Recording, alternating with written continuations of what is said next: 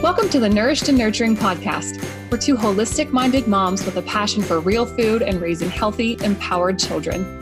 We want to provide a safe and educational, judgment-free zone for supporting women as they journey into motherhood and discover the mom they were meant to be. I'm Marissa of Confidently Balanced.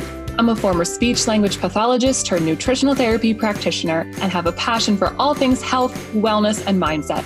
I'm also a mama to a little guy with a big personality. And I'm Michelle. I'm a nutritional therapy practitioner student. I have a degree in Thai massage and a master's in business analytics. I'm a mama to a little one and have another one on the way. The content of this podcast is not intended to be a substitute for professional medical advice, diagnosis, or treatment. Always seek the advice of your physician or qualified health provider with any questions you have regarding a medical concern.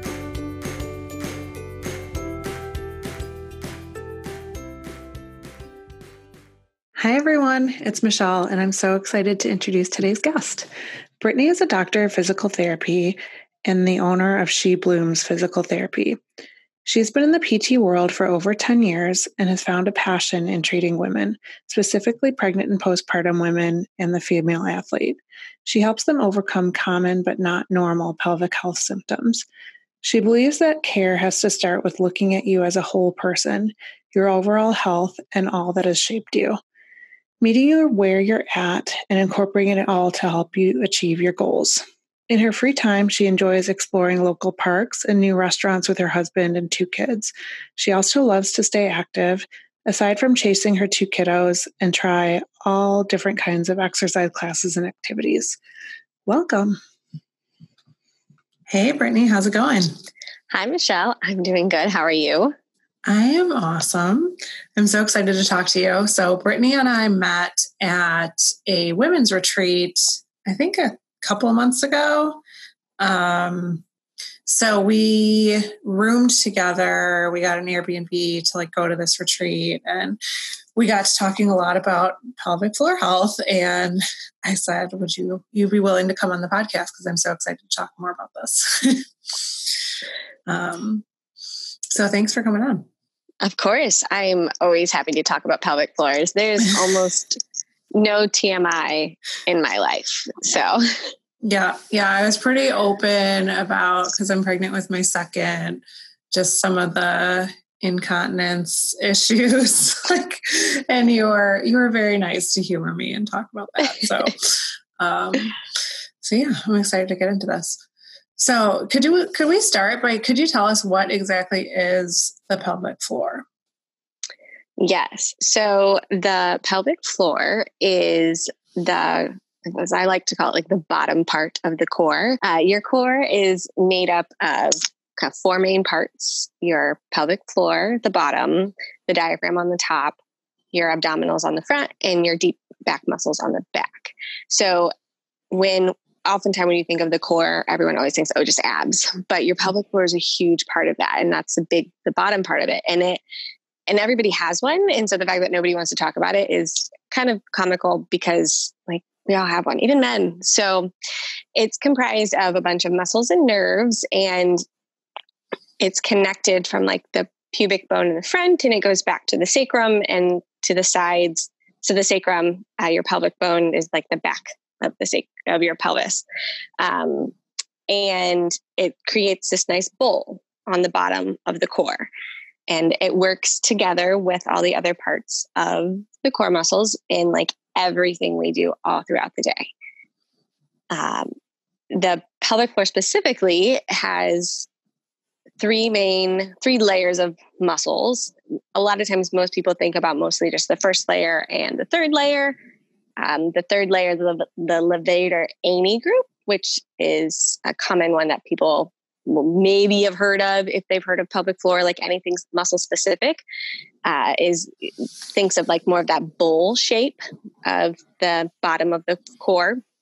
And then especially the first layer has more of the muscles, the first and the second, but the first especially, that help to really close off. So to help to stop if you have to pee or to let go, and same thing for pooping. So that's kind of a really brief overview of the pelvic floor core. Okay. So the third layer was closest to the outside of your body. No, the first layer is. Oh, okay. Got it. Yep. All right. Well, yeah. And I hear about this a lot with women who have had children. I know you can have pelvic floor issues, whether or not you've had kids, but I'm curious how it's impacted by pregnancy, because that's a lot of when you hear about it. Right. Yeah, that's often like the hush hush through the mommy groups of like, oh yeah, like I pee when I do this and it's fine. It happens to everyone. It's normal type of thing.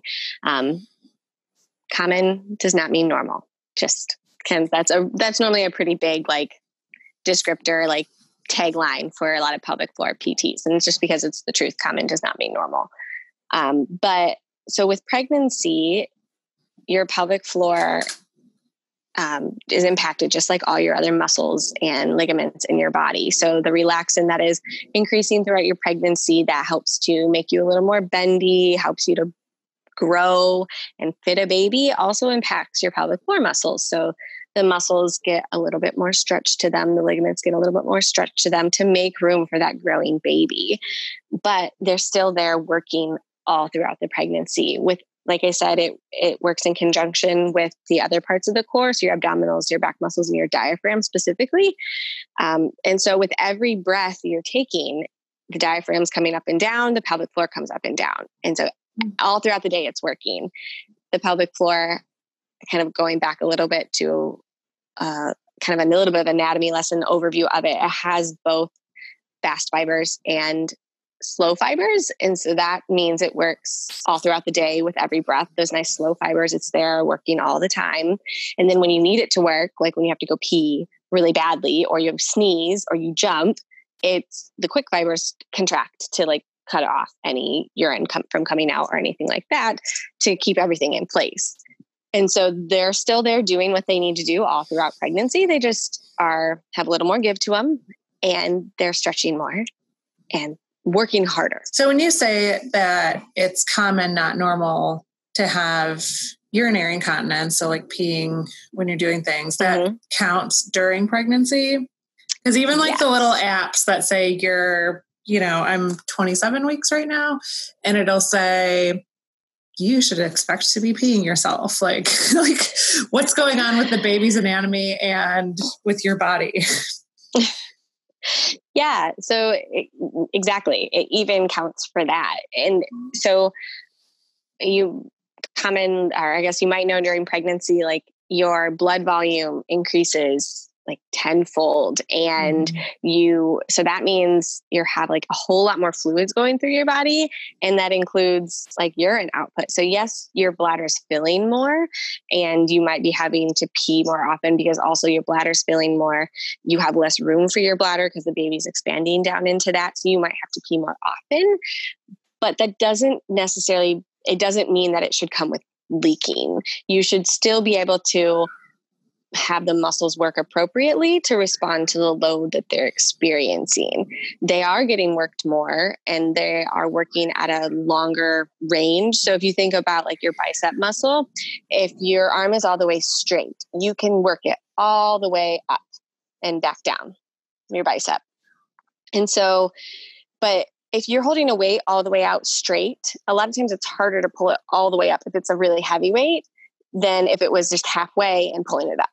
So your muscles have been stretched a little bit more with pregnancy. And so it's a little bit harder for them to work, but that doesn't mean they can't work. Does that make sense? Yeah, I think it does. So it's not necessarily a symptom of pregnancy. It's just if you have some muscle weakness, pregnancy might exacerbate that. Is that? Yeah, definitely. And it just goes to show that it's not a time that we should necessarily just not worry about anything. This is something that I think you kind of want to talk about later, but like when to go to a pelvic PT, like you shouldn't necessarily, you shouldn't wait until you have a problem. In my personal opinion, pregnancy and even pre-pregnancy is a great time to go to a pelvic PT and get a baseline, and just, even if it's not a full evaluation, if you're not having any issues pre-pregnancy or during your pregnancy, to do a consult and get a feel of what your muscles are doing, where they're kind of hanging out, and to So you're making sure you can know how to use them appropriately. And like I kind of going back to the bicep example, they're getting a little more stretched. And so they might be working harder. And so they might be kind of trying to hold it up into that really like bicep curl really, really tight as much as they can, because they're trying to give you as much support as possible. And that holding as tight as you can doesn't necessarily mean it's strong, and it doesn't mean it's going to work that great, because it doesn't have anywhere else to go either, even though and the body's trying to stretch it out. So going to a PT can be great to see how your body's working while you're pregnant or pre-pregnancy, so that when you're getting through all these big changes, all these different hormone shifts in your body, that you can work with your body and what it's going through at that time to prevent leaks now, and hopefully even more so in the future. Yeah, I like that, because it's like you said, it's not a time to do nothing. And I think we're like convinced that, we should still exercise when we're pregnant. But for some reason, this pelvic floor thing seems like, oh, that's something you fix after the baby comes. But so I like that view on it. But going to say that even in this day and age, it is becoming more accepted that exercise is good to do during pregnancy, but it's still a very firm held belief of like, oh no, you're the pregnant person, please sit down, don't lift a finger, don't do anything type of thing. Like that is a very strong and the patriarchal society type of thing of like, just sit down and relax, you're pregnant, you don't need to do anything, you shouldn't do anything type of thing. And to an extent, like, you need to take some things easy and not push yourself to an extreme, but pregnancy, 10 months of it, 9 months of it is a long time, and your body's going through a ton, and birth is no joke. And we train for things that are hard, and birth is hard. And so we should train for it, really. Like, and it doesn't need to be like 5 CrossFit workouts a week, 60 minutes a week, 60 minutes a day, HIIT workouts all the time. But there are things you can do to prep your body for it, to make it better and to go as smoothly as it can with all the variables that it is included in birth. Yeah, it's funny you mentioned that, because that's something like one of my apps said, like, lift things with your legs and be safe with lifting, unless it's over 8 pounds, then never lift it. And I'm like, whoa, 8 pounds? I have like a 31-pound kid. So that's not going to happen. But then also on the flip side, I did my first CrossFit workout last night. It was like a group event, but one of the trainers was kind of, I did a plank, and I kind of had that bulge, that looks like a football in your abdomen. And from what I know, which is limited, is that could lead to a diastasis, like an abdominal separation, if you're doing some of that core stuff that your core really can't do when you're this pregnant. And feel free to correct me if I'm wrong with any of this, but the trainer was kind of like, oh no, I think that's normal. And I'm like, I don't think so. Like, why do I need to be doing planks when I'm 6 months pregnant? Like there's probably something else I could do.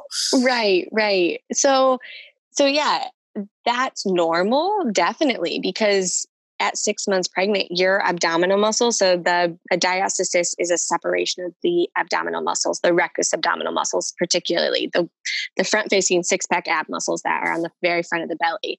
That is absolutely normal in pregnancy. Is those muscles need to pull apart while you're pregnant, because it's making the room for a baby. But you are, in my opinion, absolutely right that doing some of those exercises that really push into that bulge probably aren't that appropriate for this stage and for your pregnancy. And especially if you've not been doing those movements before, if you can do planks during your pregnancy and it's not maybe giving you that doming or giving you any other symptoms, especially early on, then it's probably a perfectly fine thing to do.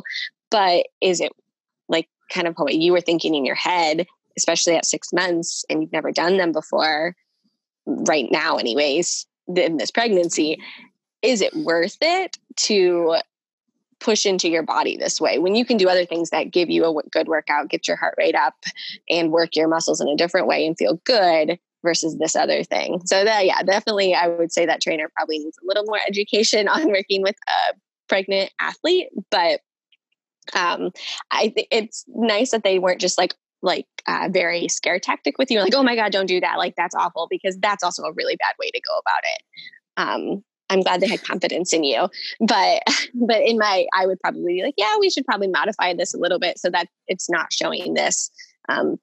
There's the pendulum is swinging because it was gone for a while. Like, no, you don't do anything while you're pregnant. And then it was like, yeah, you can do anything while you're pregnant. Just like, you need to train for birth. And now we're kind of like finally getting back to that middle ground of you should do things while you're pregnant. This might be harmful, but we don't really know. And we're testing the waters and seeing what is good and what might not be. And it's different for everyone. So it's hard to live in the middle ground because extremes are just easy to go with. Like, no, you shouldn't. Yes, you should. Which is a lot of what pregnancy recommendations are. Like, you should never do sit-ups. You should never do planks. It's like, well, you could do planks and they might be okay for another person at 6 months, but they might not be okay for you at 6 months. Yeah, that's really helpful because maybe she is seeing people who have been doing CrossFit their whole pregnancy and they're fine to still do them at 6 months. And honestly, like, I've been working out a bit, but not as much with this pregnancy. And I haven't been doing a ton of core work. So that'll be something I'm probably going to find a trainer for after I give birth. But yeah, just seeing that, I'm like, no, I don't want to risk damaging anything to work my core a little bit. I don't know. So, right. I like that. That makes a lot of sense. Just, I guess, so in general, what type of fitness impacts the pelvic floor specifically? I kind of love that you put this question because my simple answer is all exercise. Because like what I said before is with every movement you're doing, the pelvic floor is responding. So you lift your arm up in the air and without you even having to think about it, your pelvic floor was doing something before you lifted your arm. It is a really big stabilizing muscle. So it turns on right away to give you that core stability with the abdominals. So all of it impacts the pelvic floor. Some of it might impact it more, especially while you're pregnant, than others. So more high intensity exercises and things that include jumping or like running, things like that those impact exercises will have more impact on your pelvic floor. Every like force through your foot when you land goes up the chain and it goes through the pelvic floor. So something that is a higher impact is going to just make your pelvic floor work harder. And so it kind of goes along those lines of deciding what is worth it for you in your pregnancy at that time and what feels good, and working potentially with a fitness professional who knows a little bit more about this and or a pelvic floor physical therapist during that time to figure out like how it's impacting you during your pregnancy. So there's some people who will run up until the day they give birth and their bodies do fine with it and they can recover and go back to it and they don't have any issues, or they might have some, but they're able to get kind of over it and heal from it and they're okay.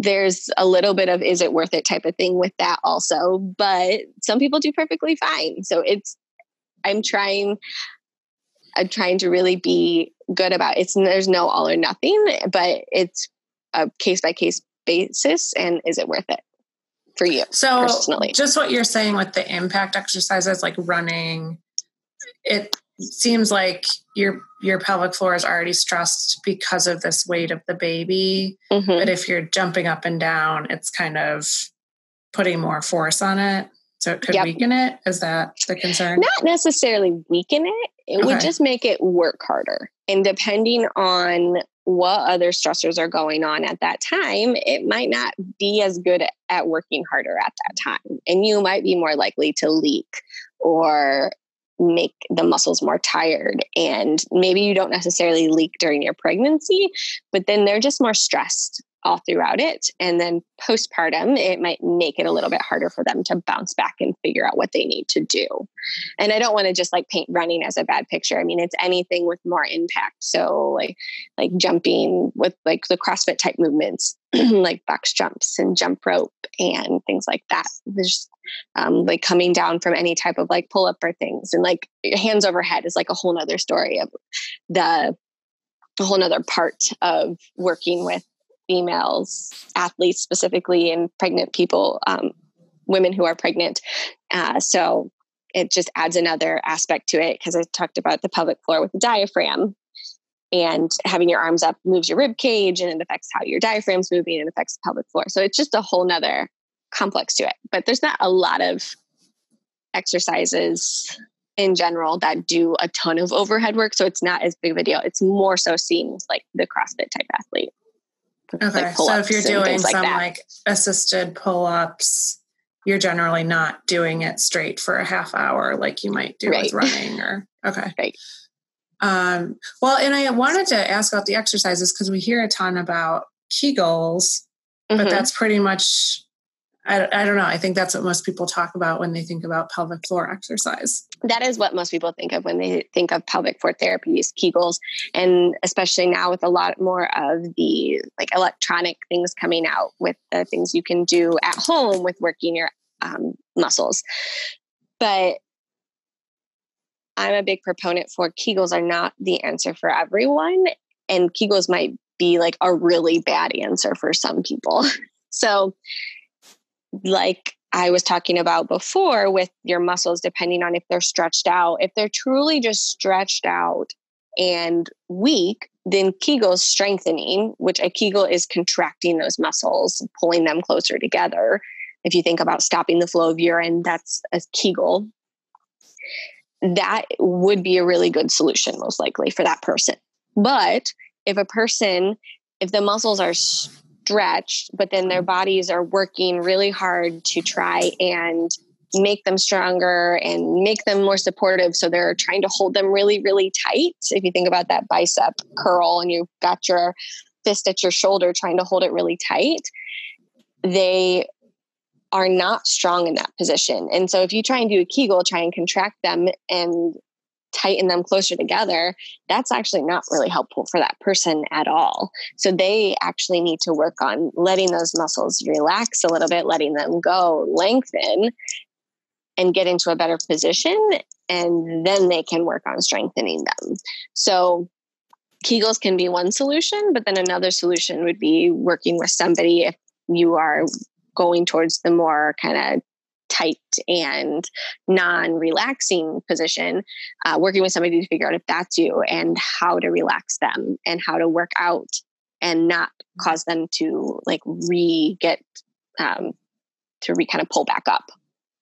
Okay. And then I've also heard some about like putting your body in the squat position during pregnancy. Is that kind of in the relaxing the pelvic floor or strengthening or any of that?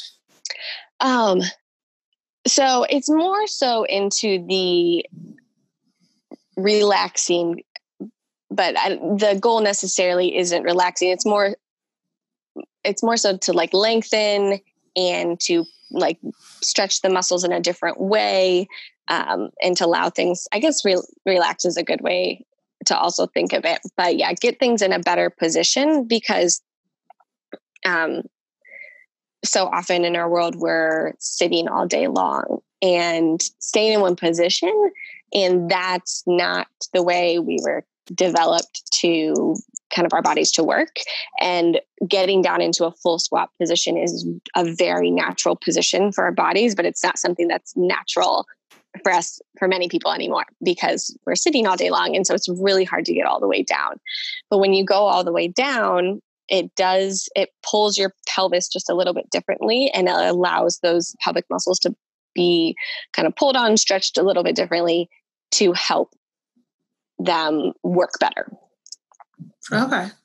But again, it's not, if you do not squat full, like work that position, just trying to do that all the time while you're pregnant might not be a very good solution for you. So it's something that can be good to work on, but I'm not saying like a blanket statement of like, we should all do deep squats type of thing.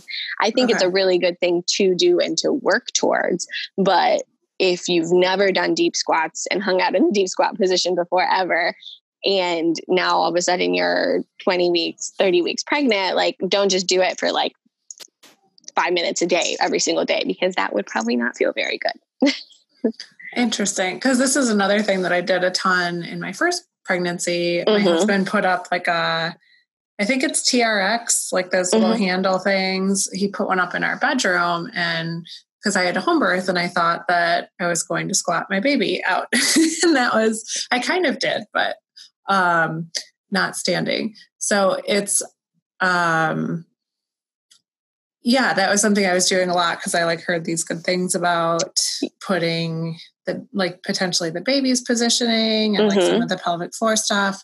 But now this pregnancy, I haven't been doing this as much. And I have this idea that like, oh, I just started my third trimester. I should start doing all the things again. And I mean, it's proceed something with caution. Definitely. And just like, see how you feel. You've done it before, so you know how it felt then. And then you have been doing some things throughout this pregnancy. So it's just seeing how it feels to your body. If you go down into that position, hold it for 5-10 seconds, come back up, and it's okay, and you try it again like a couple more times and you do fine, then continue to do it for a couple more days and make sure that you continue to feel fine. But if you go down into that position and you're getting sharp pains, pangs, things like that, then it's not a position that your body's ready for at that moment. And it might just be that day. You could be perfectly fine to try it again the next day, and it doesn't feel like that. So it's just really, but I mean, like you said, preparing for birth the first time, yes, a deep squat is a very natural position, especially for birth in very traditional cultures too. Like in the wives' tales of, I working in the field, squat down, my baby came out and I went back to working type of thing. Like it is very natural. But it's just a different style, and it's good for some and not good for others. And depending on how long your labor is and stuff, maybe the squatting position is a great way to do it. But yeah, you can't be on your feet anymore to do it because you're so tired. Well, yeah, that was, Connor's head came out on my toilet on my squatty potty. So it was kind of a squat birth. But not exactly the beautiful image I pictured. No, but I mean, I would say I've heard it from relatively common that the toilet is like a really good place for people to have babies because they are supported, but they're in that squat position. So like it is a really good spot. And so yeah, it's not pushing. It doesn't sound the most glamorous, but yeah, it's super helpful. I mean, just like why when you have a squatty potty to go poop, like you think about it, like the baby needs to come out and they're really close to the anus. Like it's like a very similar primal, I don't want to say thing, but that's the only word finding that's coming right now. But it's a very common thing that occurs, like the way that we eject something out of that part of our body. Yeah. And I think just with the squatting in general, even before I was pregnant, like with the squatting in general, before I was pregnant, it did build up. Like, so I was probably up to maybe a couple of minutes of being able to, I had to hold on to something like a kettlebell while I squatted. But, it definitely took a while to build up, and you could feel that your hips were in a different alignment because when you stood up, it was like almost weird to adjust back. So I don't know.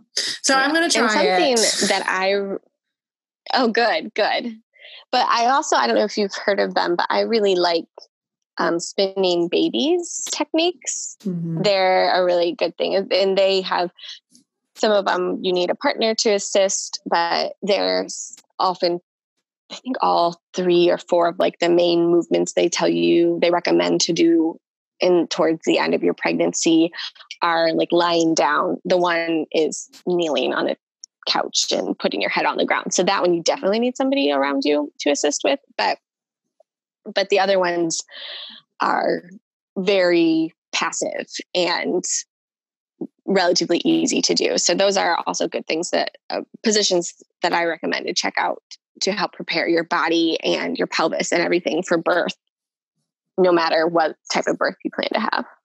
Yeah, I do love that. I use that with Connor again, something I just pulled out like last week that I'm like, I should start doing this again.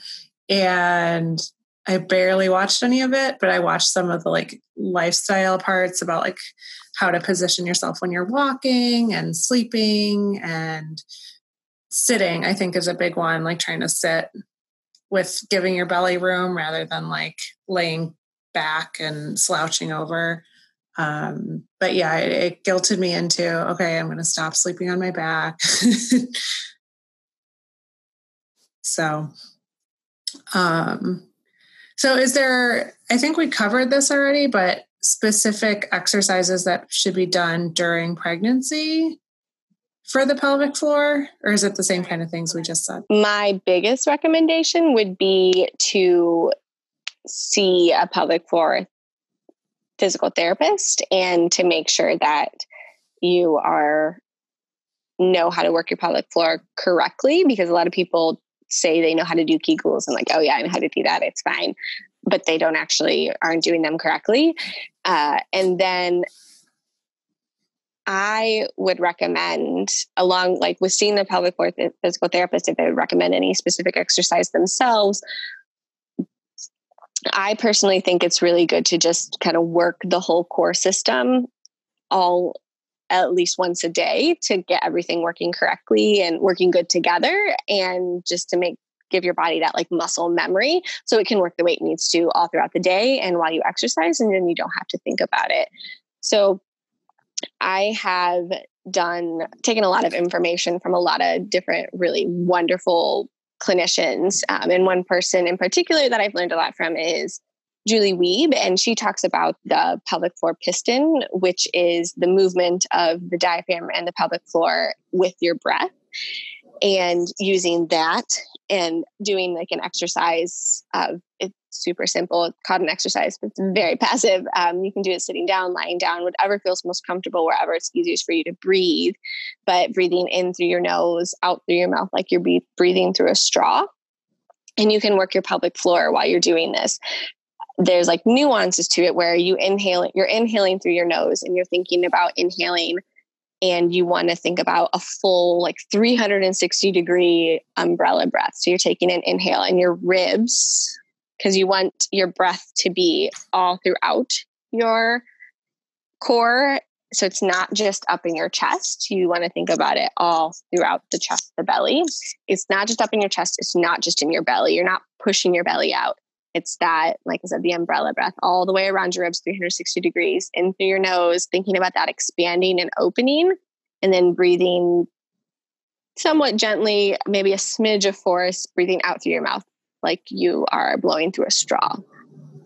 And if you just do that without thinking about anything else, that in a person who especially doesn't have any type of pre-existing conditions or any pelvic floor dysfunction, that is working the pelvic floor, the abdominals, the diaphragm, the back muscles all together without you having to do anything else specific with it. You can add in on the exhale a little like extra lift with your pelvic floor muscles just to give them a little bit of work. But again, I wouldn't suggest that to everyone, because you have those people that are walking around with their muscles tight, like the bicep up in your ear. Then I'm not going to tell them to contract their pelvic floor more. They really just need to work on letting that system move together. And so just working on that breathing, like for a minute or 2 minutes, like in the morning, at night, to kind of putting those pieces back together is something that I think everyone should do. Initially, it's good to do it once a day if you're just figuring out how this, like getting that system to work together, but then a couple of times a week, once you know that things are working correctly. As a good primer, and just to like rework things. Like I think with physical therapy, people get annoyed, like, oh, like you get discharged, like I have to do these exercises for the rest of my life. You're like, well, yeah, kind of. Like if you think about it, we recommend you do exercise 3 times a week, 30 minutes a day in general for your health. So is it really so crazy to think about doing? I mean, it's probably annoying to think about like knee exercises. Like I don't want to do knee raises 3 times a day, three times a week. Like those are boring.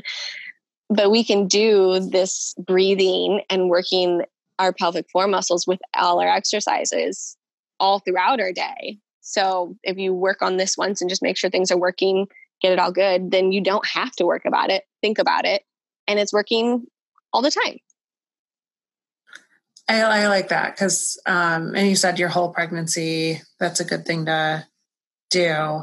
But yeah, you were saying to exercise every day, your core. And I'm like, ooh, I don't know if I like the sign of that. But then the breathing exercise doesn't sound that scary.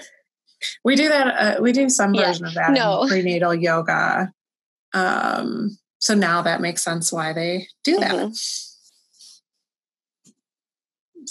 Yeah.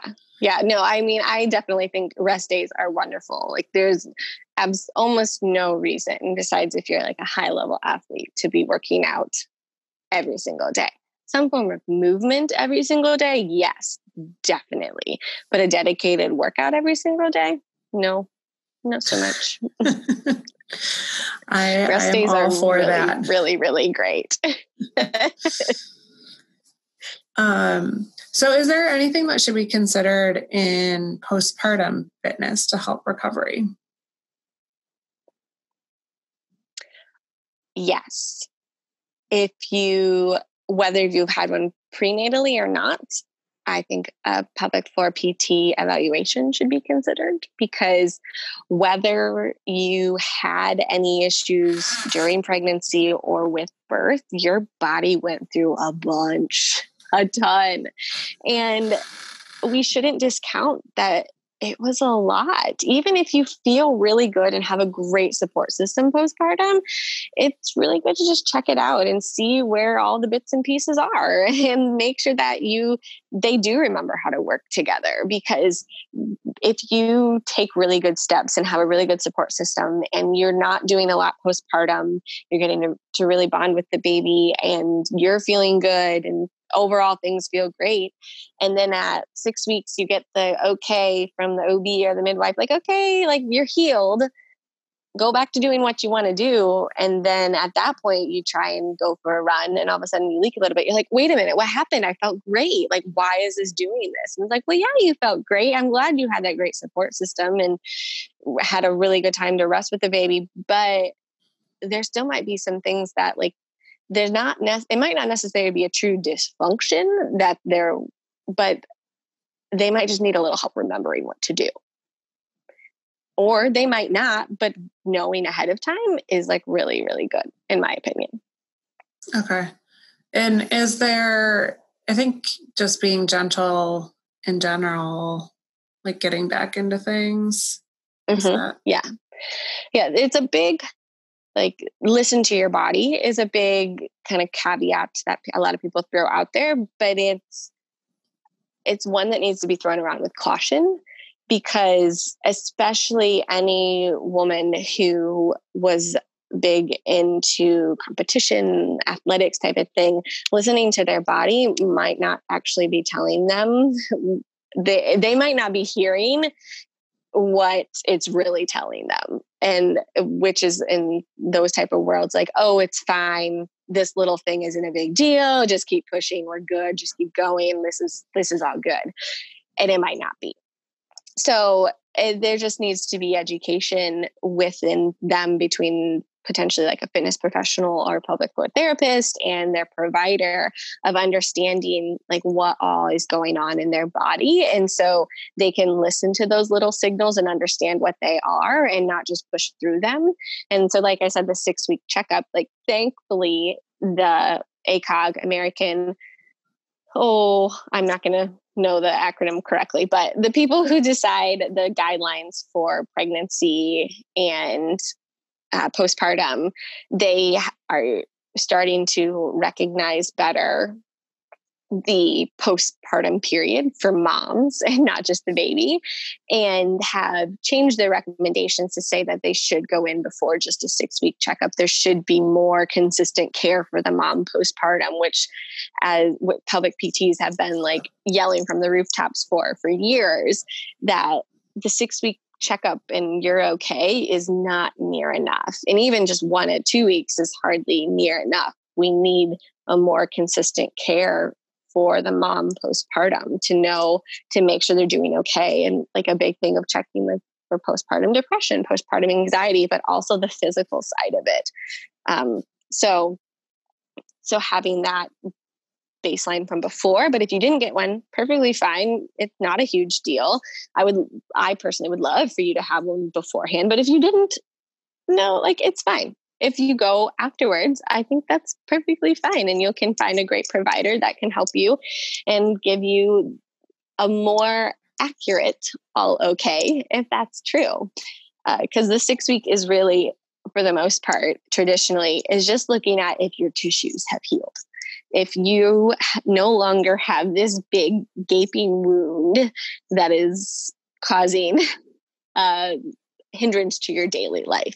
They're not looking at muscle function and where things are sitting, how you're able to use them, how it's affecting your day-to-day movements, your sex life. If you tried anything ahead of time, which you shouldn't, in my opinion, you had a big gaping wound. You should probably just hold off. But yeah, they haven't been as good or very good at looking at those other really big parts of a woman's life, getting back to postpartum, and the feeling of like, oh, it's 6 weeks, I'm all clear, everything should go back to normal. But it's like, you are not even 2 months postpartum and you grew a baby for 10 months, 9 months. So yeah, I talked in circles there and I have a lot of feelings on it. So I think I answered your question for the most part. And I really love what you said about the kind of listening to your body, but not necessarily the society side of it, where I think there is this thing out there now where you wear it like a badge of honor to be getting back to the gym earlier than you should. Where it's like hashtag no excuses. I'm going to get my body back. Like this almost rush to that, which is not something I felt at all, but I do see it. And you see it on things like Instagram and people bragging about that 4 weeks postpartum of like, I don't know. Yeah. Rushing back into that, but yeah, there's no trophies. And some people might be fine going back to workouts at 4 weeks, but there's some people who really, really aren't. And that's okay. There's the huge spectrum and we need to honor that. And Instagram is wonderful and hard at the same time, because often you do just see the extremes of, get back to it, get your body back, which is an awful term. Like you just had a baby. If you grew and birthed the baby, no matter how the baby came out, you birthed the baby. And to think that like, what are you going back to? You are a completely new person. Like I don't know the correct quote that I've seen, but like is along the lines of like, you birthed a baby and you also birthed yourself a mother. Like you are a different person entirely. You can definitely, there's still the old you, but you were always moving forward. And to think about like, oh, I got to go back to what I was is kind of a misnomer. So to me, again, I like to give all the disclaimers. In my opinion, it comes from the heart, but I mean, it's something I'm very passionate about though also of, we are constantly growing and evolving, and motherhood is a huge one. And there's no shame in wanting to feel more like yourself and to maybe get back to a size that you feel more comfortable in postpartum. But we also need to be careful and gentle. I don't know if gentle is the right word, but just loving and kind and I guess gentle and towards the women who are on this journey, and understanding that feeling, but then knowing that there's no badge of honor for rushing to get there. And there's many ways it can come, and we're here to help you through it. And if somebody isn't, and they're pushing you and saying, you got to do this, you've got to drop that 10 pounds, girl. What are you doing 3 months out? Like, you've got to get it back. No, you don't. You absolutely don't. So Yeah. I will definitely agree with you there. I got pregnant again. I did not fit into my postpartum or my pre-baby clothes yet. I mostly got back to my weight, but that may never happen. Yeah. If there wasn't like the economic side to it of like not wanting to throw out all your clothes, like it would be really wonderful if like every woman who got pregnant could just throw away their old clothes, because you don't need that goal or thing hanging over your head of like, oh, I need to fit back in these clothes. I just need to get to this. Like, it's one thing, maybe you will eventually get down to the weight you were prior to baby and you might fit into some of those clothes, but your body changed a whole heck of a lot. And it's probably really just not necessary to like worry about fitting into everything that you had before. It's just not realistic from a like biologic standpoint of like, it's just not. But I know there's like, you have your favorites and you want to get back to them and you want to be able to wear these, but you can find new favorites. And really, and there's a really great, I think there's a couple people I've seen post about it with their postpartum journeys. And I think Cassie Joy Garcia was one of them that I loved particularly, who posts like in the postpartum period of like, oh, like still in the maternity clothes because they fit best. But then like the maternity clothes start to not fit as good, some of them anyways, but you can't fit into the most of the clothes in your closet. It's like, go out and buy the dang jeans, buy them, buy a new pair in that in-between size and the number you don't like. Don't look at it. Don't worry about it. Feel good. And you will feel so much better. I think so. Like it is difficult though. Like you said, the financial aspect of it, but now my closet has sizes from 4 to 14. And I'm like, well, now I can't get rid of any of it because I'm having another baby and I don't know what my body's going to do with this one. But, it is what it is. So. Right. All right. So I think I got an idea of what you're going to say about this, but when would you recommend seeing a physical therapist? Anytime. So specifically, if you are having any signs of pelvic floor dysfunction, which is like a whole encompassing term, is a great time to, if you are, depending on your health insurance benefits or not, talk to your doctor about seeing somebody or seek one out yourself. And so pelvic floor dysfunction can encompass things we've talked about, like incontinence, when you leak urine, like pee or poop, either of those two. If you have any signs or like lingering diastasis post-pregnancy, and like you said, that separation of the abdominal muscles is normally the indicator. Like they look at it like, oh, like my stomach just doesn't look the same. Like I get this bulge still postpartum. Maybe the skin looks a little different. Those are like bigger signs. And those are just things that you can get checked out. It may not be like writing on the wall, like you're going to have this gap for forever. And gap isn't everything we look at.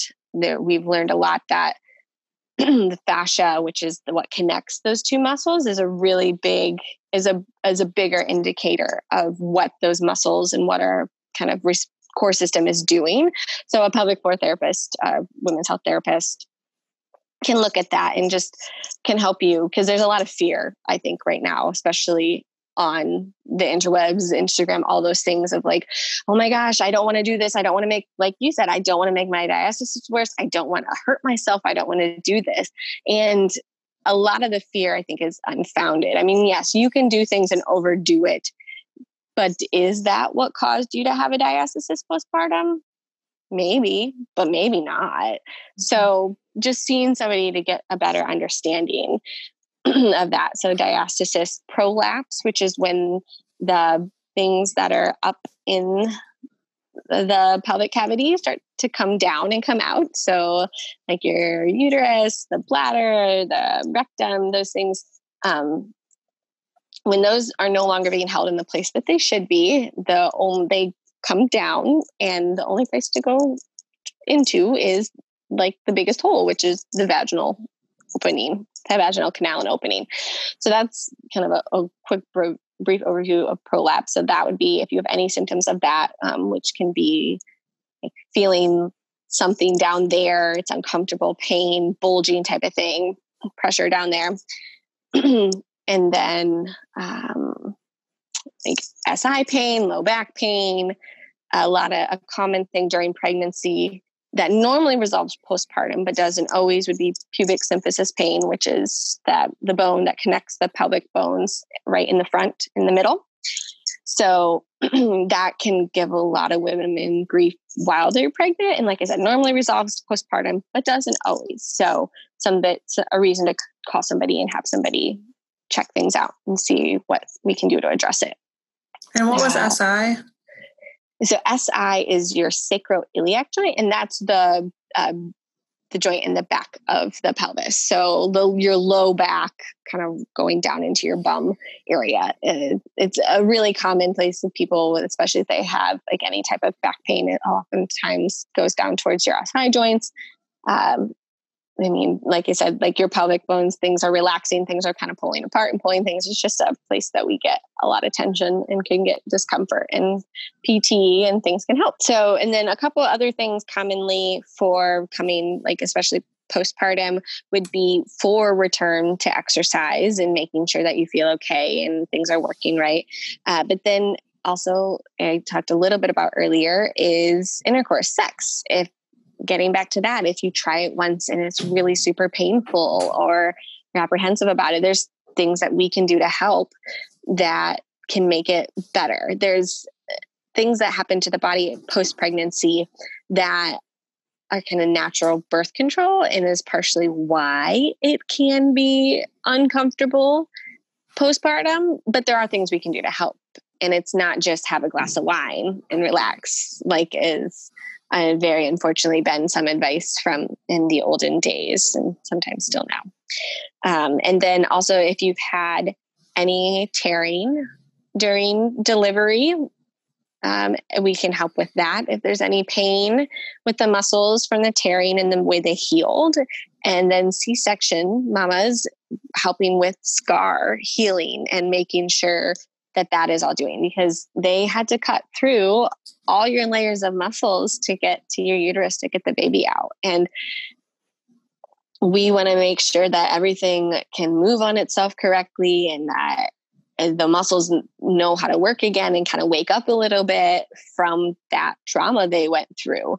And depending on how the birth happened, whether the C-section was wanted or not, there can be a lot of emotions held in that area. And it can be really hard for some women to even look at or touch at all that area. And so it's not an area we want to ignore. And so we can help with that. So those are some other main ones. So can you just go in and get an assessment without doing a package of physical therapy? Yes, definitely. It might depend on what they find at the assessment, but you can definitely go in and see somebody and like get a assessment, make sure everything's working good. And if there's no other underlying issues, no pre-existing conditions that you were asking about anyways, and get a good check and like be sent on your merry way and be like, okay, call me if any problems arise, like you're good to go type of thing. That can definitely happen and does a lot of times. It is becoming more common. I would say it was definitely not as common in the past, but we are evolving. A lot of practitioners are evolving, and there's really, really great options nowadays in a lot of places to get more personalized care. And really, they're not going to just try and get you to come in as many times as they can to see you as many times, which, not to paint or how some people run their businesses in like a really bad light. It's really been like insurance driven, and I believe most PTs have a really good heart at the bottom of it. It's just our profession has really been driven by an insurance-based system that in the end has not been as beneficial to the patient as I think it should be. So going in to see somebody once, and then you might not need any more, but then maybe you do need more, but like, it's not going to be 3 times a week more. And is this something you have to do in person? Because I do think there's online physical therapists now, but I'm wondering if an assessment is something where they need to actually see the muscles. Right. So there is more and more telehealth happening, which is when you would just be over a video. And I don't know, I'm starting to get into that world, so I don't have a ton of answers, but I do know if they are a good telehealth therapist, they will know during the evaluation with talking with you whether or not that it's going to work or whether they are going to recommend you go see somebody in person. Okay. That's really good to know. Mm-hmm. Mm-hmm. But there's definitely a really big value in doing a virtual consult with somebody, especially if it's a specific specialty that you really want to see, and to be able to talk through your issues with them or anything you're going through with them to decide what next steps would be. Okay. Well, can you tell us about your business? Yeah. So I just recently started it's got a concierge physical therapy practice in my local town. And so what that is I go to the woman's home and treat them. And so I focus on pregnancy and postpartum specifically, but I see all women. I am a cash-based program also. So I do not contract with any insurance providers.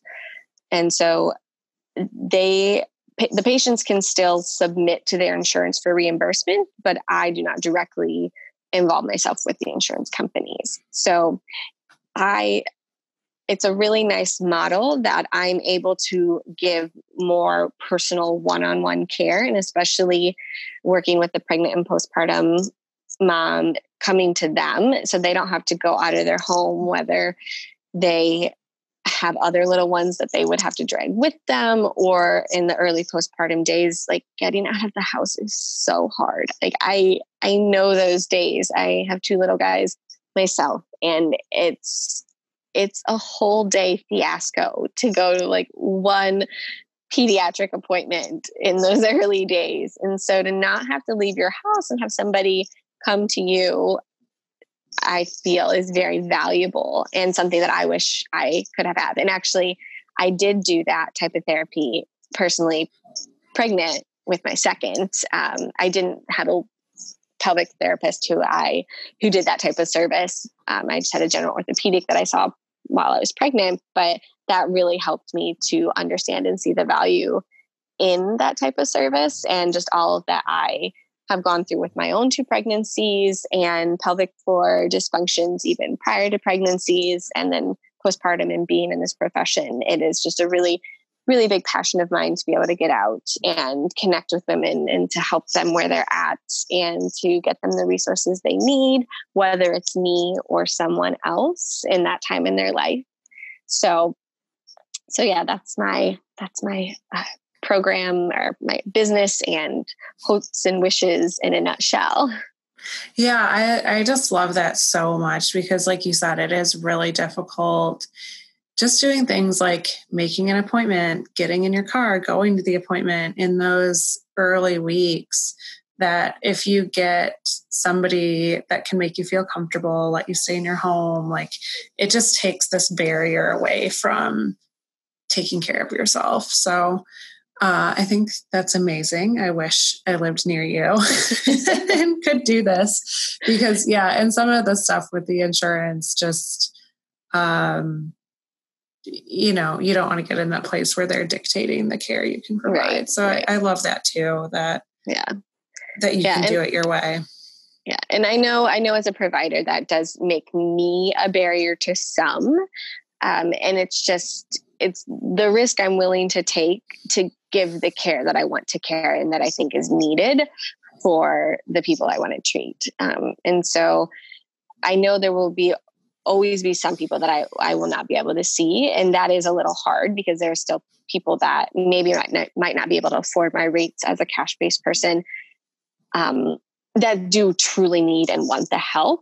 But the good thing is that there are insurance providers. And so there's both of us. And so in the town I'm in, it's not huge, but there is at least one, if not two other pelvic health providers. And I love that. I like more is more, in my opinion. Like I said, I'm not going to be for everyone. And I would love to have an insurance-based and even another cash-based provider to recommend people to, because like you said, somebody you drive with, I might not drive with everyone. Mm-hmm. Like it's just human nature. You got to find a person you like and you drive with and you feel comfortable with such a personal and private area. Like it is like you in this, if you're spending any amount of time with someone, like you're probably going to be talking about some pretty personal things in the pelvic health world. And so you need to be comfortable. And so I want to have a big network of people that I can give names of so that we can help as many people as possible. Yeah. And this is kind of a tangent, but I do work in the insurance industry. It's not health insurance, but I go to conferences and things. And I do think there's going to be more of a shift to this. And like, there's more and more high deductible plans and people are paying out of pocket anyway. Mm-hmm. Like I'm paying out of pocket for my home birth because my plan doesn't cover that. And it's just, but you can use your HSA accounts for these things, even though you can't use insurance. So it still kind of gives you a discount and lets you save up for it. So that's just something I think more and more things will go that way and care will be provided that way. So I think it's just awesome that you're there and ready for that. So yeah. Well, do you have anything else you want to share? If you are experiencing any type of symptoms, that there is help for you and you don't have to live with it, and that you are awesome and amazing for everything that you've gone through with pregnancies and births and postpartum, and that you got it. Well, thank you so much for coming on. This was amazing. And I am going to figure out where to go for an assessment and keep you posted because it's just been awesome talking to you. And this really makes it all a lot more approachable. So I really appreciate it.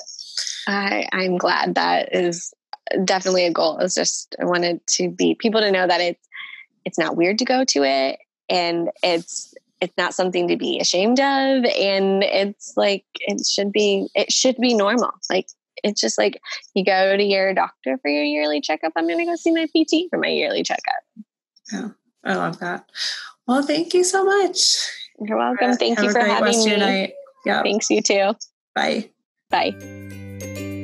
Email us your questions at nourishedandnurturing@gmail.com and find us on Instagram at nourishedandnurturing. You can find more from me, Marissa, at confidentlybalanced.com. And you can find more from me, Michelle, on Instagram at Michelle Taggy. Please subscribe, rate, and review our podcast if you liked what you heard, and share it with a friend. We look forward to talking to you next week.